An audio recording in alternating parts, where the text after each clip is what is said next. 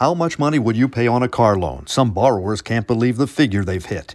I'm Murray Feldman with the Feldman Report on WWJ News Radio 950. Some car payments have hit the $1,000 mark. In fact, just over 17% of new car buyers are paying $1,000 a month. Most of them have longer-term loans between 67 and 84 months, according to Edmunds.com. It's all about record-high car prices, high interest rates on the loans, and the desire to ride a certain vehicle.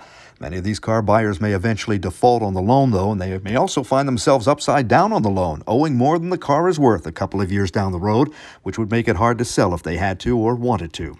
50 to 60% of older workers say they're happy with their job, happy with the responsibilities, happy with the company, happy with their coworkers, just satisfied and happy. Much happier than younger workers. This study from Pew Research, they point out that these older workers might be happy because they've already moved up in their careers, they've had successes, and they now have higher salaries.